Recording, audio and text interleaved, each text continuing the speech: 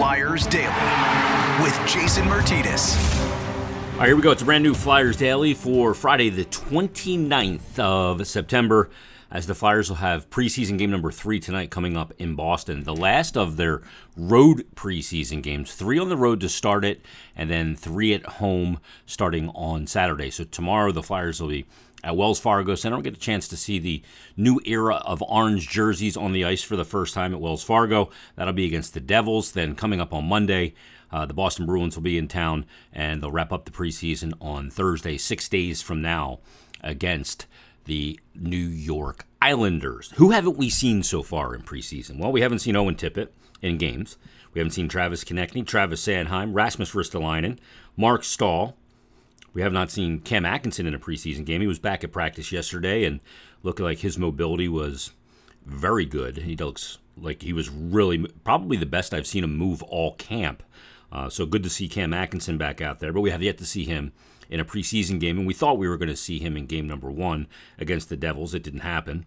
Morgan Frost we haven't seen in a preseason game. Joel Farabee, Nick Seeler, Mark Stahl, as I mentioned, Sean Walker, and Carter Hart are the guys that we have yet to see in the preseason. So who will we see tonight? Well, we're not sure yet. We'll find out tonight, but I imagine some of those guys, and obviously a lot of those veteran guys, aren't going to take the bus up to Boston. They'll have a younger group going there, and then they'll have a slightly more veteran group. And as we get more and more to the end, till next Thursday, that's when we'll start to see some indications of exactly what the lineup may look like. And the roster, still some big decisions to be made, including regarding our guest in this episode, Wade Allison, but we'll get to him in just a second. Flyers did do some business yesterday. Danny Briere announced that goaltender Carson Bjarnason was loaned back to the Brandon Wheat Kings of the Western Hockey League. And that's a loan because he did sign that entry-level contract. I just listened to an interview with Carson after the draft, and I think it was before prospect camp back in the summer that he did with my good buddy Kevin Woodley. Kevin Woodley's been on this podcast before. He's the goalie guru and from In Goal Magazine, and did a great interview with Carson Bjarnason. And his idols are Carey Price and Carter Hart. And he also has something else in common with Carter Hart, and that is the love of the instrument of the guitar. And there's a lot of goalies that play guitar, myself included. And he's another guy that plays the guitar. So maybe him and Carter can get together, write some songs, and take the show on the road in the summertime in some off-season. But great to hear Carson Bjarnason in that interview. Really well-rounded, well-spoken, and mature young goaltender. And we're looking forward to watching his development, and hope he has a great season with the Brandon Wheat Kings. Now, our guest on this episode is a guy that's fighting. It's a tough situation at right wing. There's not a lot of, openings there for guys to just slot in. And even though he played last year in the NHL and played 60 games, he still is not guaranteed a spot. Wade Allison has got to put his best game on the ice to earn a spot on the roster. And like I said, he played 60 games last year. He had 9 goals, 6 assists, and 15 points. He's played 75 NHL games, 13 goals, 9 assists, and 22 points in that time. He was a 52nd overall pick of the Flyers back in the 2016 NHL entry draft. It was a second-round pick. And he is our guest of honor in this episode. So here's my conversation with one cool dude. It's Wade Allison. Joining us from Flyers training camp is Flyers winger Wade Allison. Allie, how was the summer? Had a great summer. Worked hard, played some golf, had some fun, enjoyed myself. Got to see some family, some friends, and just ready to go now. How's the golf game? Where is it at? Is it evolving, getting better? Where's your golf game at these days? It's getting better, but it's still shit. So. Where's the problem? Putting, approaches, off the tee? From the tee to the hole usually is where I struggle. Well, I'm really good at getting to the next hole, but so that's where I struggle. And the 19th hole is always a good one as well. What did you do to kind of unplug from last season? The grind of an NHL season isn't just physical. It's mental. It's emotional. There's a lot of elements going to. You guys are not machines. You have to decompress. What's that period like for you, and what'd you do? I went back home, lived on the farm for 3-4 weeks, did a little farm work with my dad, played a little golf with my dad and my brother, just hung out with my mom, my sister, and just kind of Did nothing. Not be a hockey player. Just be a son and a brother and all that, right? Yeah, just be a person, right? I mean, a lot of people forget that we are people out here, right? We make the same mistakes you make every day. We got the same issues you deal with.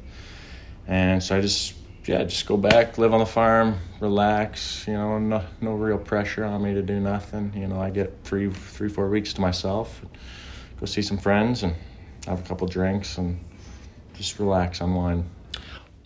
Your process of training for this season this summer, has it changed at all now that you're a pro and you've gone through that grind that we talked about? Your approach to training or anything like that? Anything specific you want to work on or avoid?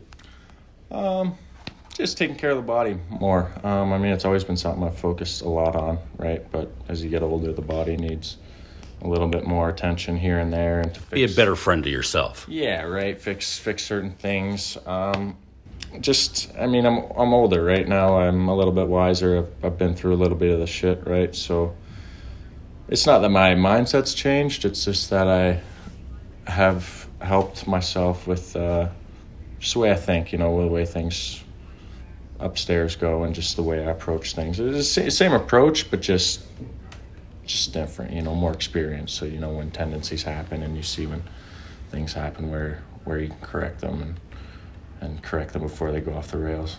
Do you come to kind of those thoughts, conclusions, and way of doing things on your own? Do you lean on somebody for that? Do you watch maybe certain guys on YouTube or stuff like that to kind of come to like those mental awareness elements? I think they're really important. Some people come to them on their own. Some people see something and they go, okay, let me try and maybe employ some of that. Yeah, you hear something on the internet, you read something in a book. I've been reading a lot lately, last few years, and just you read something and you're like, oh shit, okay, that makes a little bit of sense there, and then you dig a little deeper on yourself, right, on your own, and you kind of figure things out, and you're like, oh, okay, this is why this is happening. This is the tendencies that keep happening. This is why certain things go the way that they do, and why other things go different ways, right? So it's just having a strong mind, right? Just being aware of your thoughts, selecting them every day the same way you select your clothes, right? You're learning something about yourself every day. Yeah, right. It's just trying to grow as a human being, right? As much as I'm a hockey player, right, I'm also a person, right? And so there's plenty of life after hockey, and I want to make sure I'm good, strong, and healthy, and have a good mind on my shoulders, right? And one day be a good dad and a good husband and just a great friend. Man, what an awesome thing that you just said. I love that you said that. Let me ask you about your game. Let's go back to the simple form here. And what did you work on this summer? One thing you and I talked about at exit interviews was we didn't see your shot as much as I would like. I've seen that shot, that release. That is a huge weapon in your arsenal. What do you got to do to get that shot, more opportunities with that shot? Because you'll score more goals if you get it more. Yeah, you got to put yourself in the right spots, right situations to get it off, to be open for the puck, right? You can get the puck in the same spot, but if you're not ready for it, then you can't get it off because, milliseconds out there mean a lot, right? So it's just working on the two-touch on and off, I spent a lot of time on my shot this summer, actually, just making sure that when I do get those opportunities, right, as rare as they come, it's make sure that they go in the net when they need to. Is that something you've always worked on? Some people are natural shooters, but a lot of guys got to really work on it. There's work that goes into it if you want to get an elite level shot. For the young players that listen, the parents that have kids that are trying to develop the shot, what did you do to get to have that weapon? Hundreds and hundreds of thousands of shots. Just in the sneakers, in the garage, outside? I'll show you a funny picture later. Destroy garage doors and stuff like that? Yeah, just like the net in between two bales with a railroad tie on top so I don't miss, right? And if you really miss, then you got to go chase the puck. So that's the punishment. Incentive. Yeah, right? So it's, right, the more time you put into anything, the better you get, right? And just looking at how elite players shoot the puck and how they get in the position to do it. And just, study it a lot. I work with my trainer a lot on that. It's interesting because, elite scorers, I watch it as well from the goaltending perspective, and the ability to change release points and change angles is such an enormous thing. What's it like to try and score on NHL goalies? Because they giveth and taketh away, and they may show you something knowing that they're going to bait you into it. Yeah, certain spots from certain angles don't look open, but become open when you pull or do certain things, right? And I mean, if you're a certain distance out, you're wasting your time shooting it at the glove, right? Pitch and That's when you catch. want to throw it on the pads, right? Give somebody else an opportunity for a rebound. Just trying to figure out how they move, where they move, what their thoughts are, and just be smart with it. As a guy, like, I always got this sense from you that you're always very aware of your surroundings and the vibe and those kind of things, and you've proven that in this discussion. There's a vibe here now. There's been a lot of changes behind the scenes with Keith Jones coming in as the president and Danny as the GM and Torts is here and Dan Hilferty running things. But do you get a sense of that vibe as well? This kind of, it feels really fresh right now and pointed in a specific direction. Yeah, I mean, there's a lot of changes in the off season, a lot of changes in the office. It's just kind of, it's fresh. Fresh was a good word to say it. Everybody's revitalized, ready to come. We're here to win. We're not here to tank or anything like that. Fuck that. We're here to win, and we're here to win now, and we're going to start building the blocks every day and just keep chipping away, and we'll be successful. Last question for you. As a pro, it's now your job. But in watching you play, I always feel like there's a boiling over of joy in your game and the way you play it. Like, you like the culture of this and stuff like that, the culture of the game and, breaking balls in the room with the boys and the whole thing. Is it as fun as a pro as it was all those other years that made you love this game?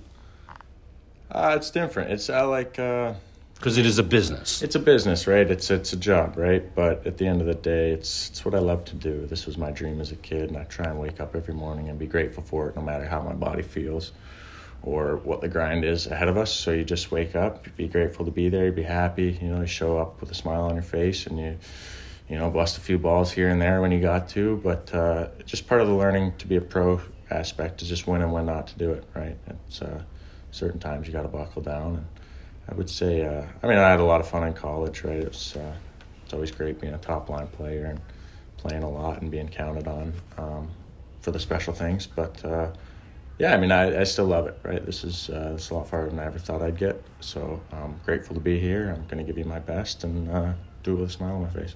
And knowing all along the way that nothing lasts forever. So, but while you're here, fucking enjoy it. I'm not going to play forever, right? So while I'm playing, this is... I'm trying to appreciate the good days before they're over, before I'm sitting on my couch and got a wife and kids, and I'm like, fuck, I missed it, right? I missed being... I didn't capitalize on everything it could give me. Right? I wasn't grateful for it when I had it, right? You never appreciate the good old days until you're not in them anymore, right? And fuck, Allie, you're going to be playing beer league when you retire until you're 60. Yeah, I know it. I'll play this game forever. I love it too much not to. Well, when you retire, we may have a spot on my beer league team for you. Thanks for doing this, man. Great to talk to you. Yeah, thanks for everything. Thanks to Wade Allison. Man, I love the stuff he had to say about perspective and enjoying it while you got it. So often when you get something, you don't enjoy actually having it, something you've worked towards. And Wade Allison is enjoying every moment of it and working hard. And he's got to work hard and to earn his spot on this roster. We'll see how that plays out through camp. But thanks to Wade Allison for joining us, and thanks to you for listening. Weekend off. We'll be back Monday with Bill Meltzer. It'll be another brand new edition of Flyers Daily, Mondays with Meltzer. So join us then on a brand new Flyers Daily.